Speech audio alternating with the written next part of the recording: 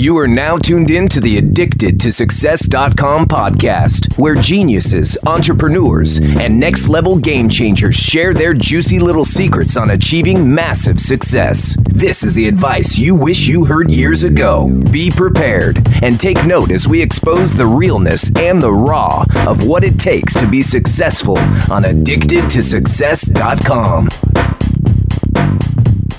Now, before we get into this interview, I have an exclusive opportunity for you that I'd love to bring to your attention.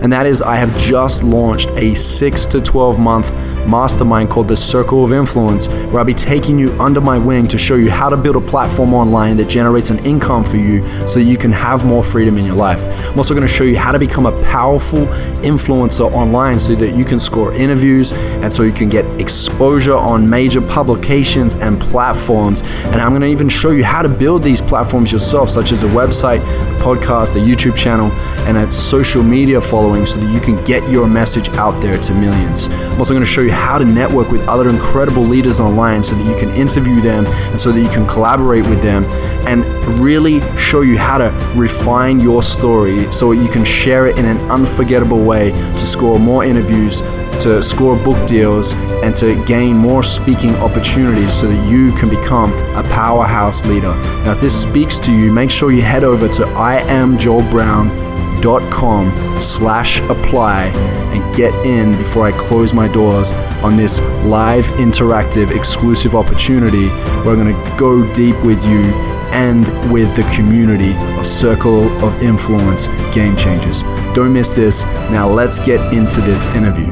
Ladies and gentlemen, welcome to the Addicted to Success podcast. I'm your host, Joel Brown, and I'm here today with Alan Stein Jr., who is a high-performance coach who has worked with the likes of Kevin Durant, and he actually had the opportunity to train with and work with Kevin Durant when he was 15 years old. So he saw him before the massive levels of success. He's also worked events with LeBron James, Kobe Bryant, Chris Paul, and has spoken on many stages around the world, teaching people how to apply these high-performance strategies to their life. So Alan's new book, Raise Your Game, has just come out. So let's dive deep into this with Alan Stein. I can't wait for you to hear the strategies that he has in place and just what it's like to work with world-class legends. Alan, thank you for joining us on the Addicted to Success podcast. Oh, the pleasure's all mine, Joel. Thank you so much, my friend. Yeah, I'm excited, man. I was a big NBA basketball fan when I was a kid. I remember the first time that I was ever inspired to follow my dreams was when I watched Space Jam with Bugs Bunny and Michael Jordan back in the day at 7 years old. And, you know, I remember getting Michael Jordan's biography book called Rare Air. And I remember reading about his mindset in there and how he'd wake up early in the morning and how he would train with some people that had strengths that he didn't have. And hearing about his routines and his daily habits. And that was really inspiring for me. So what inspired you to step into this arena working with basketball players and high-performance athletes? Well, I'll tell you what, Joel, I'm sitting here in my home office right outside of Washington, D.C., and I've got some memorabilia around my office, and I actually have a copy of Rare Air sitting right on a bookshelf within arm's distance of me. So, yeah, that was that was a very influential book as well, and certainly Michael Jordan, not only the way he changed the game on a global level, but the way he changed culture. But you just dug into some really great things there as far as what really separated him from everyone else were his mindsets and his habits and his routines and his disciplines and the consistency at which he did that. And, you know, basketball was my first identifiable passion. I fell in love with the game at 5 or 6 years old, and it's been a major staple in my life ever since. I mean, I'll turn 43, in January, and here, I'm still heavily involved in the game of basketball, and it still had a major impact on my life. And, as I got older as a player, and then as I got into coaching, I was just so enamored with the performance side and what players and coaches would do to increase their chance of being successful. And you've already teed it up brilliantly. It always comes back to their habits, their routines, their disciplines, their mindsets. And high performers know that it's not what you do occasionally that matters. It's what you do every single day. And that's one of the reasons, one of many, that somebody like Michael Jordan was as great as he was. I love that. I love how you broke that down there. And I feel like when it comes to high performance achievement, there are definitely some really key and core things that we should be focusing on. How do we really step into a higher level of performance? Like what are maybe some points or steps that you would introduce us to today that we can start actioning and implementing in our life? Well, the very first one is you got to fall in love with the basics. You got to fall in love with the fundamentals. You can't get bored with them, and you certainly can't try to skip over them or resist them. That every high performer I've ever been around is incredibly confident in their ability and confident in their performance, but they also have the humility to understand that the basics and the fundamentals provide the foundation for everything else to which the house is built. And, if we're talking about a basketball player, that means they continually work, on their shooting mechanics and their footwork and the most basic of offensive moves. And they work towards mastery. They don't work to just kind of mail it in and to just go through the motions and then skip to the sexy stuff. They really appreciate that that's the foundation to which their whole game is built, and understanding those basics, but also realizing that just because something is basic, it doesn't mean that it's easy. Those aren't synonyms. And a lot of people use those words interchangeably, and that's not correct. What it takes to be successful in any area of our life is incredibly basic. But what it takes to be successful, as is definitely not easy. To be able to have the mindset and routines and habits required and do those things every day, even when you don't feel like it, even when it's not convenient, even when you don't want to. That's what separates high performers from everyone else. So I think, mastering the basics and having the humility to acknowledge that they're not going to be easy to do consistently is the very first step to a path of higher performance. I love this. I really love it. And it's so true. I think it's that unsexy, uncool thing. It's the swinging the axe at the tree every day. It's that consistent action that you keep taking. And a lot of people try and avoid it because they think it's monotonous.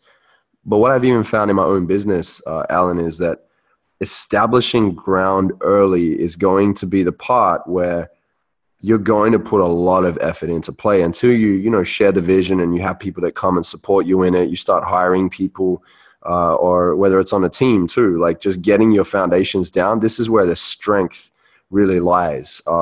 One of the other things I noticed as well within high-performing athletes and even high-performing entrepreneurs, because we have a lot of entrepreneurs that are listening right now, they could even liken it and connect to what it's like to be a high-performance athlete and a high-performance entrepreneur, is that they are very present.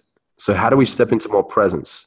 I love that. And, what I found too, that, having been in the basketball world for almost 20 years and then making the leap over to the corporate space for the last couple, that I can't assign an exact percentage to it, but it's probably upwards of 85, 90% of what works in sport will work in business when we're talking strictly about principles and strategies. Obviously I understand the difference between sport and business, but high performance really transcends any area. And it doesn't matter if you're trying to be an elite entrepreneur, an elite sales professional, an elite basketball player, or an elite soccer coach. These things are all, there's just high crossover and high transfer. And you just hit on arguably the most important one, which is living in the present moment. And, I know as a 43-year-old father of 3 kids, a private business owner, a public speaker, and an author, that living in the present moment is the perfect example of basic versus easy, because what it takes to live in the present moment is very basic, but it is without question the biggest challenge I face every single day. And I would imagine many of your listeners do as well, because it's so easy for us to get distracted by the past, distracted by what happened yesterday, or even distracted by what happened this morning. It's also easy for us to get anxious about the future and worried about tomorrow or worried about next week, when everything we need to perform at our best is right now. It's right in the present moment. And, there's some steps that one can take to improve their ability to be mindful and to be present. And I think that's the best investment someone can make. You know, the short definition of it, I've heard this attributed to Oprah Winfrey, and I've also heard it from Nick Saban, the brilliant college football coach with Alabama. And they say to be where your feet are. That's the definition of being present. Be where your feet are, which means wherever your feet are, you make sure that's where your head and your heart are as well. But we live in a world now where people think multitasking is sexy, that multitasking is required. I mean, how many times have you been with someone, Joel, and they're staring at their phone while you're with them? They're not present while they're with you. Their mind and their emotions, they're somewhere else. And you know unconsciously that whatever's on their phone is more important than you at that moment. And, you know, that's not being present. And we're all guilty of that to some degree at many times throughout the day, but the goal is to lessen those occurrences, to be fully present, fully engaged. And if you want to dive deeper in that, there's kind of a three pillars of what it actually takes to live present. And these are some rather actionable things that folks can put into practice, but it's something I have to look in the mirror and remind myself of every day. Ooh, Alan, you got to be careful there with that comment. Yeah, the comment about the looking at the phone and then making that more of a priority. I bet there's going to be some listeners right now that heard that and they're going to go home and give their partner hell. I heard on a podcast today that this means that I'm no longer priority.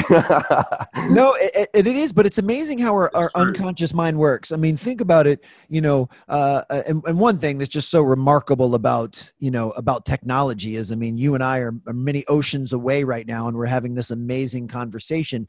But if you and I were in person right now, if I was in Bali and I was sitting next to you and we were just having a chat, intuitively, there's a few things we would pick up on. One, if we were talking and the entire time I was staring at my phone and barely glancing up and I'm answering you with short little answers and grunts, you would intuitively know that I'm not that interested in what you have to say. Whereas if I put the phone face down and I'm making great eye contact with you and I have open body language and I'm listening with my eyes and my ears, and when you say something, you know, when there's an appropriate break in the conversation, I kind of repeat it back in your words to make sure that I heard you correctly. Then you would know intuitively and unconsciously, you would go, wow, Alan cares about me. He values what I have to say. I'm clearly important to him. And just think about those two different messages that we send to other people and how important they are for creating human connection and for establishing trust and for building rapport and for building chemistry. You know, one of them is a glue. You know, when you show someone you care about them, that is a glue that binds a relationship, and the other one simply erodes it. And once again, I'm not perfect. You know, I have my phone as often as a lot of people do, but I'm getting better about when it's time to set it down and invest my full attention into someone else, then I make sure that I'm doing that. And even right now, I mean, I'm not checking email while I'm having this conversation. I'm not folding laundry while I'm having this conversation. You and your listeners have my full undivided attention and my full presence in this moment, because that's what's most important. And I think that's just a daily practice that all of us should get into. And it doesn't matter if you're talking about an intimate relationship with a spouse, a relationship with your child, or your leadership executive team at your business. You owe the people that you care about your full attention, because that's the number one gift you can give a human being today, is your attention in the present moment. It's more valuable than money. It's more valuable than anything else you could give another human being, is your attention. Because as you know, time is finite. It's the most precious resource we have because it's not promised. And a guy like you and your listeners, you can always make more money. You have tremendous skill sets and a lot of attributes. You could always make more money, but you can't get time back. And that's why giving people our time and investing in others is one of the best things we can do to build solid relationships.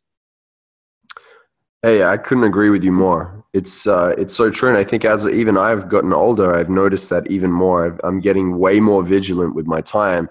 But the time that I do spend with people, I give them as much value as possible. And I like that you're saying basically you being present is a present for someone else. It's such a gift you give. I love that, man. I really love that. And thank you for sharing it. That we're already jumping into some incredible insight here. We've only just started. So, Alan, tell me, when you watch people like Kevin Durant, when you watch people like LeBron James, Chris Paul, what do you believe is the key things, like 2 to 3 things that you notice that they're doing that is separating them from the other players in the game? Because they get mentioned a lot. They've got incredible stats. Some of them are even arguably the top players in NBA right now. What is it that separates them from your everyday player? Well, funny enough, it's actually kind of a continuation of where we're talking about with this living in the present moment. And in fact, with basketball players, we would use the term play present. And I'll take it a little bit deeper, because the 3 things that it takes to play present are also are 3 of the biggest separators that guys like that have. The first is they always focus on the next play, because that's the only play they can still have an effect on. They can't do anything about the play that just happened. So maybe they missed a shot. Maybe they turned the ball over. Maybe they thought they got fouled, but the referee didn't call it. Well, whatever it was, it's over. You can't do anything to change it. You cannot rewind time, and you cannot relive time. So they have a very quick, or I guess a short memory. I call it a whiteboard memory. If you write something on a whiteboard, then you quickly wipe it off, it's gone forever. They have that type of memory. So a guy like Kevin Durant can miss a wide open 3-pointer, and in a split second, he's wiped that from his memory, and he's already sprinting back on defense so that he can be at his best. And the same thing is true when something good happens. LeBron James hits a huge shot. Well, he doesn't stand there and celebrate it. If there's still time on the clock, he has to immediately move to the next play and go to the next thing. And, in the fast-paced world of business and entrepreneurship, it's the same thing. You submit a proposal to a client and it doesn't go well. Move on to the next play. Because if you let a previous experience negatively affect a current performance, then you're only going to be mediocre at best. And if you take somebody like Stephen Curry, who many people think is the best shooter in the world, arguably the best shooter of all time, one of the things that makes him so special is that he could miss 7 shots in a row, and he still thinks the 8th one is going in. Like, there's no question in his mind, because he doesn't let the previous 7 misses affect him. He's shooting that 8th one just like he made the first 7. And, a guy like Steph could miss 30 shots in a row, and he will beg for the ball when there's 2 seconds left and the game is tied, because he always believes the next shot is going in. And that's, I think that's incredibly important, and once again, you can extrapolate that down to anything. If you and I are business partners and we have a disagreement in the morning, you think we should zig and I think we should zag, and we have a very heated debate about it. And we, thankfully we air our differences and we debate it in a very professional and respectful way, but we both see things very different. Well, once that conversation comes to a resolution or a conclusion, it's over. We need to move to the next play. We can't keep rehashing it. And, if you decide to make a concession and we go with my idea for this business decision, and then a week later you start hanging it over my head or undermining the fact that we went with my decision, then you're not focused on the next play. And there's no way that we can perform at our highest level if we're not focused on what's coming next. And, that's not an excuse for being sloppy. That's not an excuse for being lazy. That's not an excuse for a basketball player casually missing a shot and thinking it doesn't matter. No, these things are still incredibly important. But once they are in the past, you have to move on to the next play.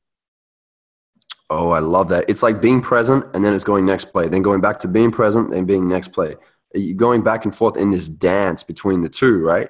Yeah, well, ultimately, yeah, and I love that. That's very insightful, the way that you brought that up. I mean, in theory, the next play is actually the present moment, because, that's what's so crazy about time, is that it's ever fleeting, it's continuous, that you can't stop time and you can't pause time. So literally, the sentence that I'm speaking right now is over. It's done. And now I have to focus on the next word that's coming out of my mouth. So the present is actually the next play that's coming, because there's no lapse. It's not, hey, what's going to happen in the 4th quarter? That would be worried about the future. And it's not, hey, the dunk that I just missed, because that's in the past. It's literally what's happening next. So focusing on the next play is pillar number 1.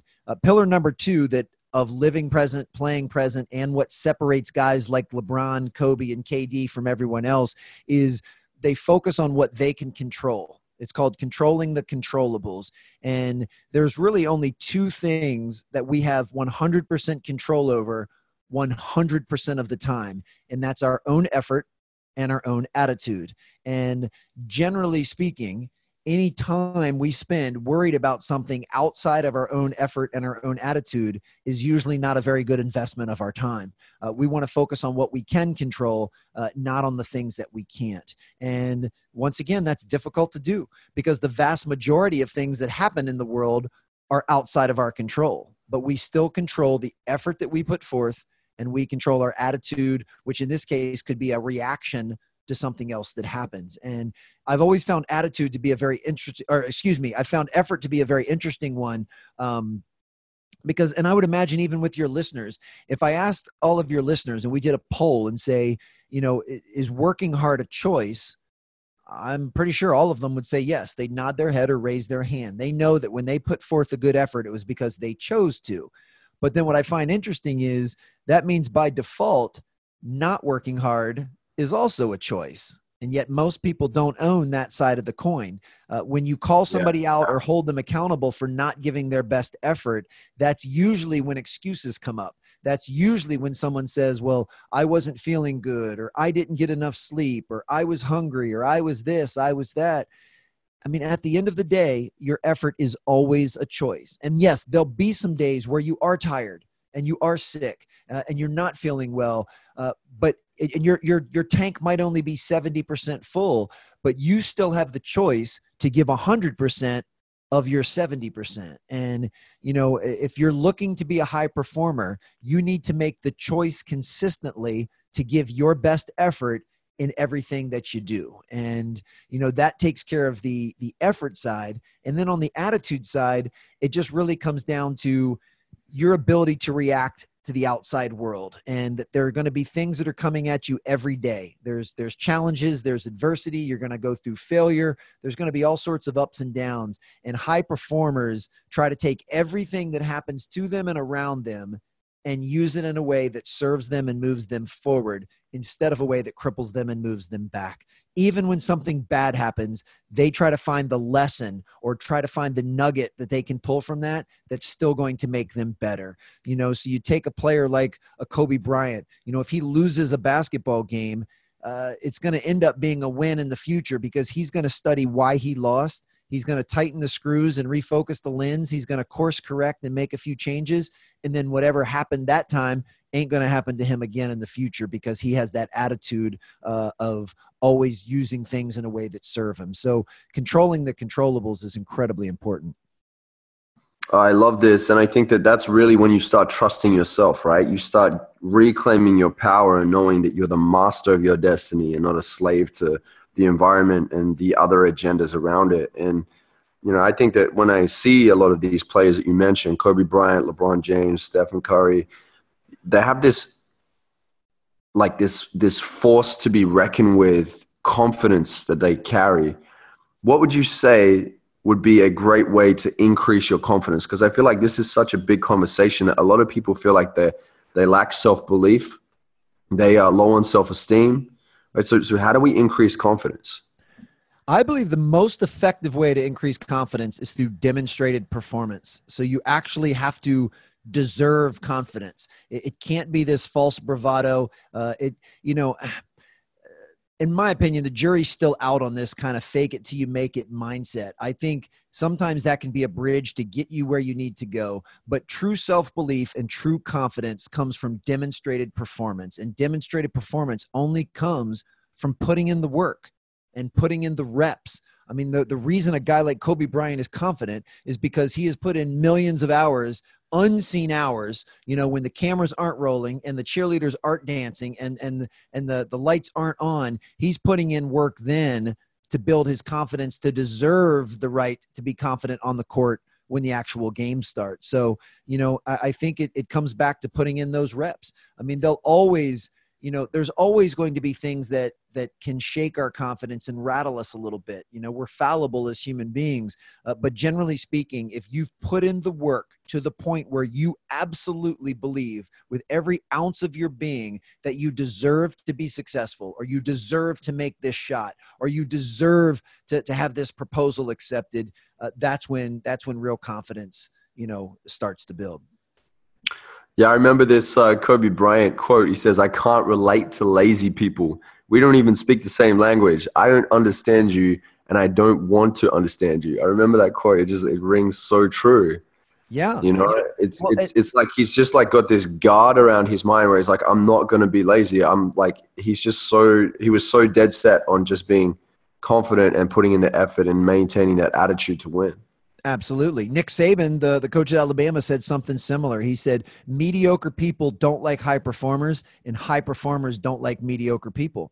And it's true. I mean, if you are lazy and you want to do the bare minimum and you're just, mailing it in, and you're around a group of high performers, you're going to feel awful about yourself. You're going to be the outcast. You're the sore thumb sticking out. So you don't want to hang around high performers. And same thing, if you're driven, you're relentless, you're obsessed about getting better, and everyone around you is lazy and mailing it in, you don't want to be around them either. So yeah, the whole concept of you are the company you keep, it really comes out with that. And yeah, I can even fathom Kobe Bryant spending a few minutes with anybody that's not wired to at least want to improve.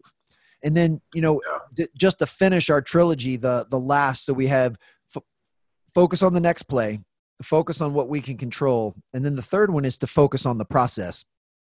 And the process, the best way I can describe the process is, any of your listeners right now, just picture a brick wall.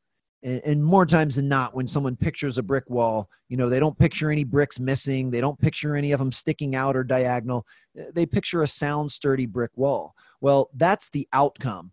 The process of building that brick wall is simply taking each brick individually and laying it with care and precision. It's taking one brick and setting it exactly where it needs to go, taking a breath, and then going and picking up another brick and setting it exactly where it needs to go. And if you stay focused just on the individual bricks and making sure that you lay each one with care and precision, and you lay each one exactly where it's supposed to go, there's a good chance that the wall will just take care of itself. You don't even have to worry about the wall if you focus on laying the bricks. And that's ultimately what it means to focus on the process. We all are very outcome driven. Our society is outcome driven, but we need to focus on the process of what it'll take to increase the likelihood of the outcome that we want. And that's the key. Is there are no outcomes that are guaranteed.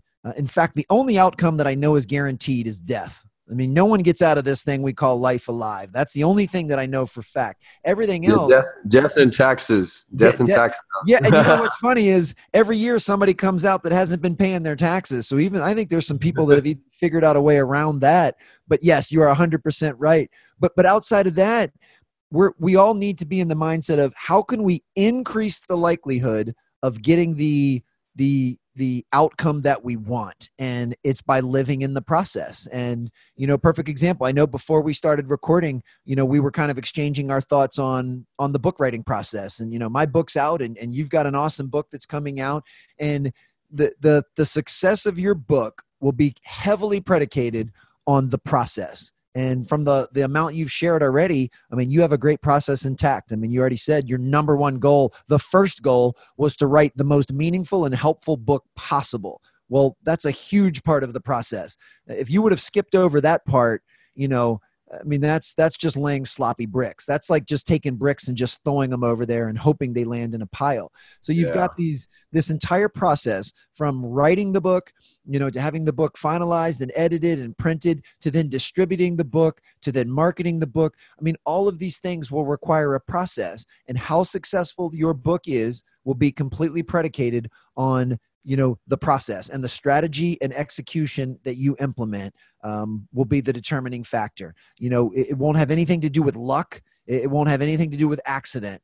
Yes, you might catch a good break here and there, but it's always going to be a result of the process.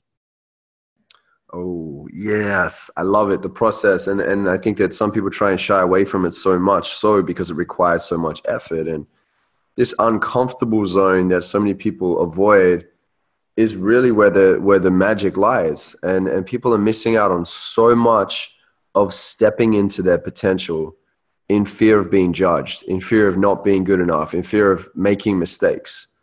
And I often say to a lot of my clients, like, we've got to look at where you're standing right now. Are you in destruction? Are you in stagnation? Or are you in creation?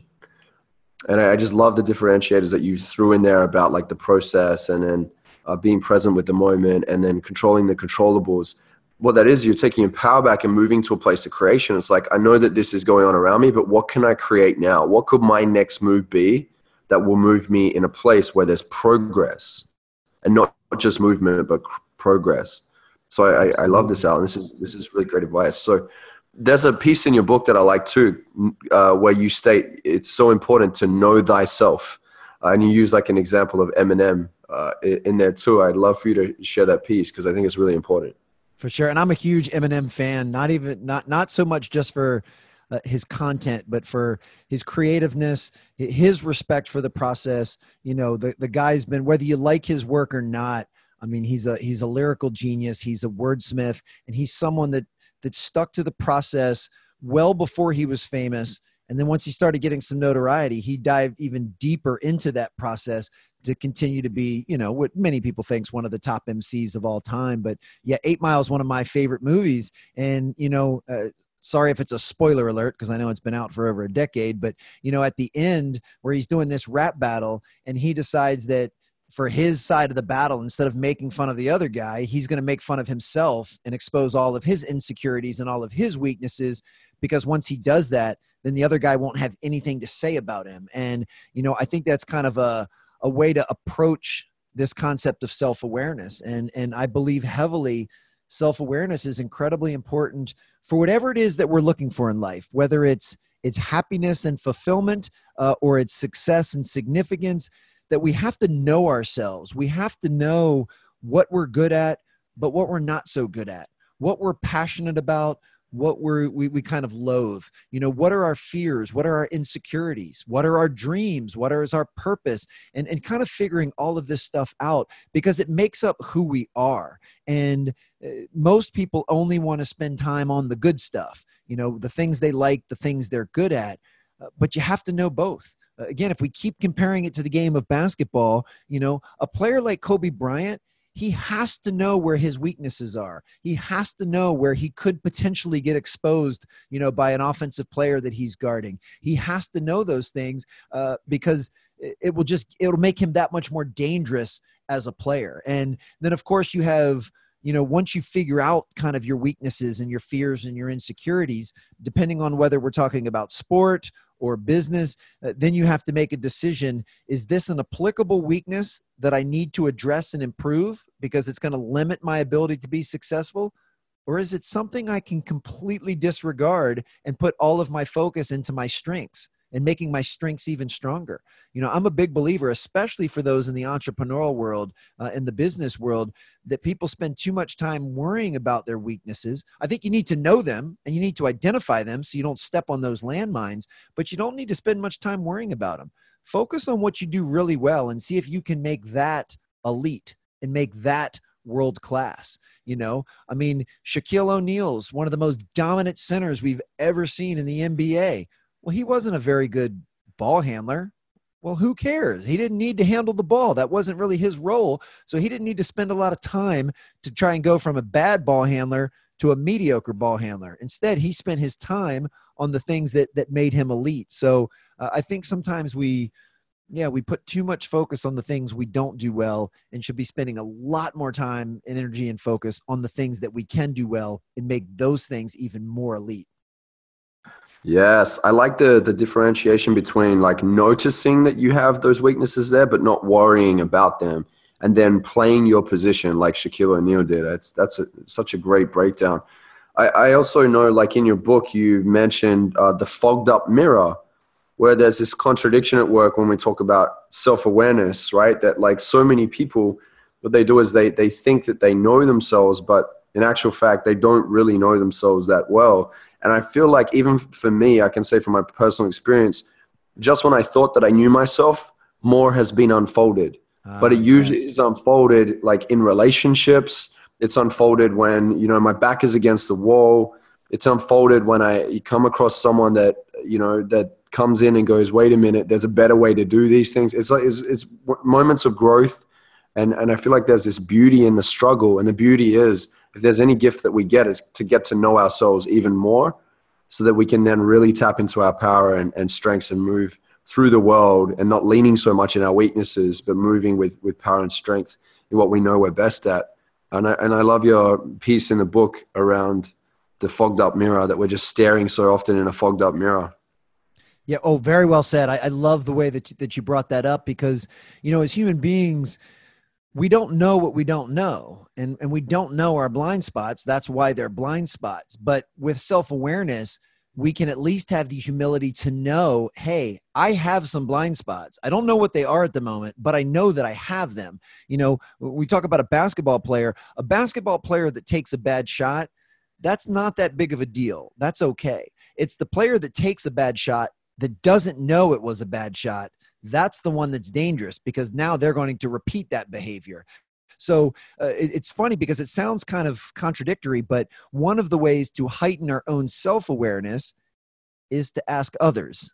But we need to ask the people that know us the best. This is not something you would go up and just ask some random stranger. This needs to be the people that you know the best, or, you know, which was certainly my case, was actually a professional. I mean, I was going through some counseling and some therapy. I was going through a divorce, and a trained professional was able to kind of help me heighten my self-awareness because she got me to see things that I couldn't see. Because part of the problem can be, as you just said so perfectly, we might not be very accurate in our evaluation of ourselves. And I'll use myself as an example. You know, I used to think I was a really good listener. I mean, if you would have asked me 10 years ago, Alan, are you a good listener? I would have said yes. And I would have actually believed it because I thought that I was. But then as I started to get a little closer and ask some insightful questions of my inner circle, and this therapist and counselor that was working with me basically brought to the fact that I was not a very good active listener, that I was very judgmental, that most of the time while you were talking, Joel, I wasn't even listening to you. I was just formulating my own response so that I could talk. And, you know, I didn't realize that, but they brought that to light, and I realized I wasn't a good listener. So it's been something that I've consciously really tried to work on, you know, over the last several years. But that was a perfect example of my self-awareness just was not very accurate. I mean, I thought I was a good listener. I thought I was self-aware, and I wasn't. So one of the things we all need to do, and as you just mentioned, through relationships and through these different connections, we need to provide a safe environment where the people closest to us feel that they can be, you know, honest and transparent and hold us accountable and give us the truth. And we're going to be willing to accept that. And it doesn't mean we like what they say, but we're going to be open to it. Because if you're not open to someone sharing some of your blind spots or sharing what you don't know, if you're not coachable, then once again, you've put a very low ceiling on, you know, on your potential, on what you're capable of doing. And, you know, especially a skill as important as listening. Everything in my life has gotten better as I've become a better listener. I mean, from my relationships to my ability to serve clients, I mean, everything has gotten better. So, I mean, that was a major thorn in my paw, and I didn't even know that I had it. So I'm thankful I was at least open enough to receive that from the people that cared enough about me to share it.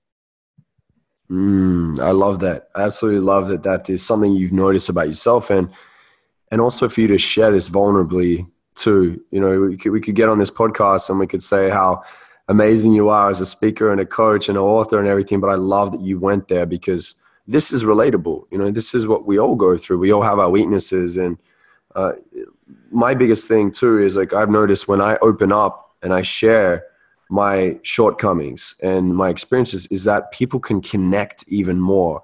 And then when we have that connection, now we have a real conversation that actually shifts. Absolutely. Rather than being spoken to, you're speaking with. I love that distinction. And, you know, think about it, whether you're a coach or a player, or you're an entrepreneur or an executive, as we started the conversation with, everything comes down to relationships, which is why being present is so important, because you build relationships. But let's just look at it from a business standpoint. In a business, there are two relationships that will determine the success and the sustainability of your business. And it doesn't matter if you're a one-person business. It doesn't matter if you have a Fortune 500 business. It doesn't matter if you sell products or you sell services. The relationship that you have with those that you serve, so your clients and your customers, will determine how successful you are. And then your relationship with those on your team, your colleagues and your coworkers. And even for any solopreneurs out there that run their own business, you're not doing it all yourself. I guarantee that you have some other people that are a part of your team. They might be contractors. I mean, you might have an accountant that does your taxes. You might have a copywriter that helps you with some social posts. You might have an editor that's helping you with your book. Even if you're in business for yourself, you still have some other people that are going to help you get there. And your relationship with your colleagues and your coworkers, and your relationship with your customers and your clients, those two relationships dictate the success of your business and the sustainability of your business. So we need to do everything in our power to improve both of those relationships. And you just hit on probably the biggest key, which is allowing ourselves to be vulnerable and to establish trust. Because without trust, you don't have any relationship.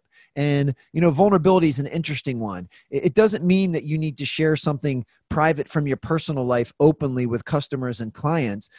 That's not necessarily the definition of vulnerability. It just means that you're willing to expose yourself, to not knowing what the outcome could be, that you're finding ways to make these things relatable and create these direct connections. And, I hope your listeners know that I'm just like them. I have the same struggles that they have. I'm not a perfect parent. I'm not a perfect speaker. I'm not a perfect author. I'm not a perfect business owner. I have the same troubles they have. If they're having trouble staying present, it's okay. I do too.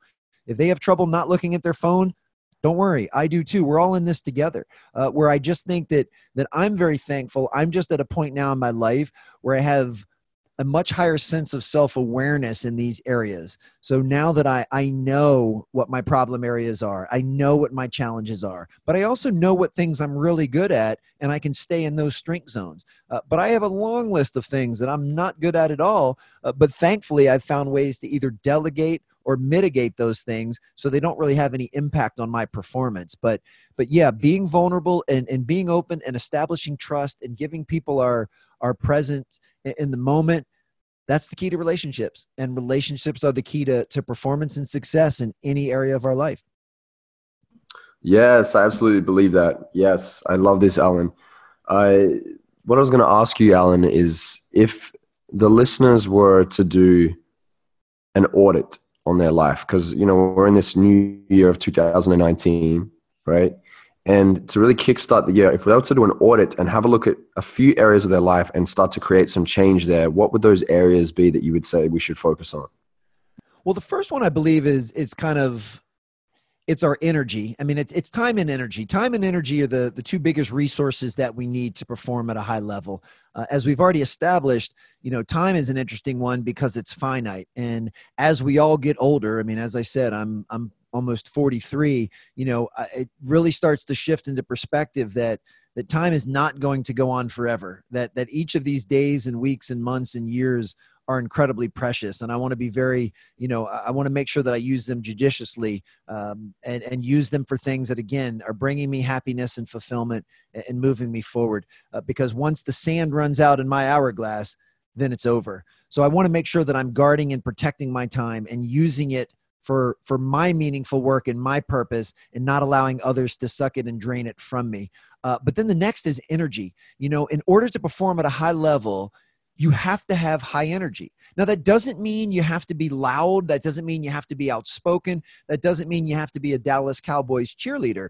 You just need the energy to pour into whatever it is that you're trying to perform at a high level for. And in order to do that, you have to make sure that your own bucket is full. You have to make sure that your own battery is fully charged. And because you can't pour anything out of an empty bucket. So you can't serve your client, your clients and your customers if your bucket is empty. You know, you can't pour into your colleagues and your coworkers if your bucket is empty. So the very first step to performance and the very first step to leadership and being a great teammate is pouring into yourself first. So one of the audits I recommend that people do is make a list of all of the things, and I'm saying things in air quotes on an audio podcast, but make a list of the things that recharge you mentally, physically, and emotionally, the things that gas you up. You know, it could be taking a yoga class or a spin class. It could be going for a jog with your dog. It could be, you know, listening to classical music. It could be meditating. It could be, you know, going and reading at a coffee shop, whatever it is, but find the things that refill your own bucket and make a list of those things. And that's part one of the audit. And then part two is take a look at what your normal daily routine looks like, especially the bookends of the day, the morning and the evening routine. You know, how do you spend the first 90 minutes every day when you wake up? And how do you spend the last 90 minutes every day before you go to bed? And then you need to compare those two sets of notes, because if you're not making the time to integrate the things that fill your bucket into your morning and evening routine on a consistent basis, then you're not performing at the level that you're capable of, because there's no way that you're going to have the energy to do that. Not sustainable. You know, we can all have energy really short term. You know, you can put your head down and write for your book for a month straight. But if you're not constantly replenishing yourself and rejuvenating yourself, there's no way you're going to see that thing all the way to the end, all the way through it being published and distributed and marketed and promoted. So we have to take care of ourselves first.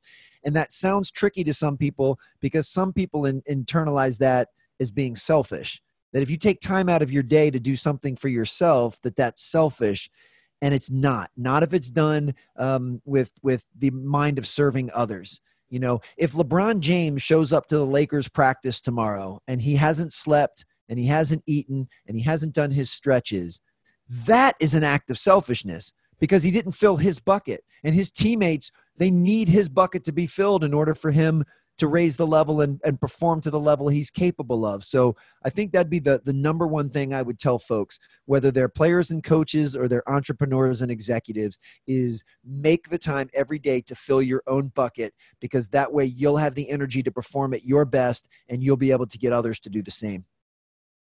Alan, great shares. Thank you so much. If you're listening right now, rewind back if you need to and take note, okay? Write it down and make that your focus as you're moving into this new year.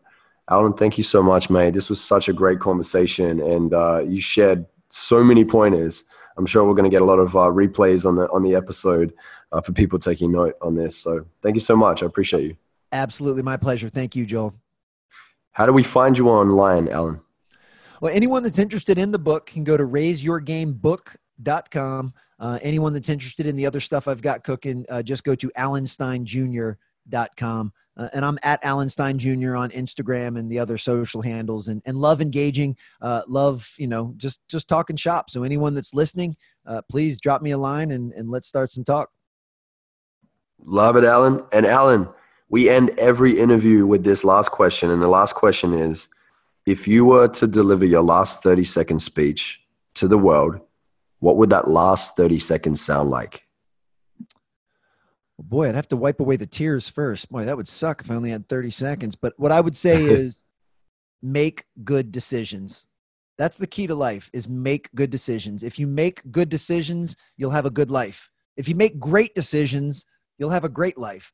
But as we also know, if you make poor decisions, you'll have a pretty miserable life. So do the best you can to make good decisions.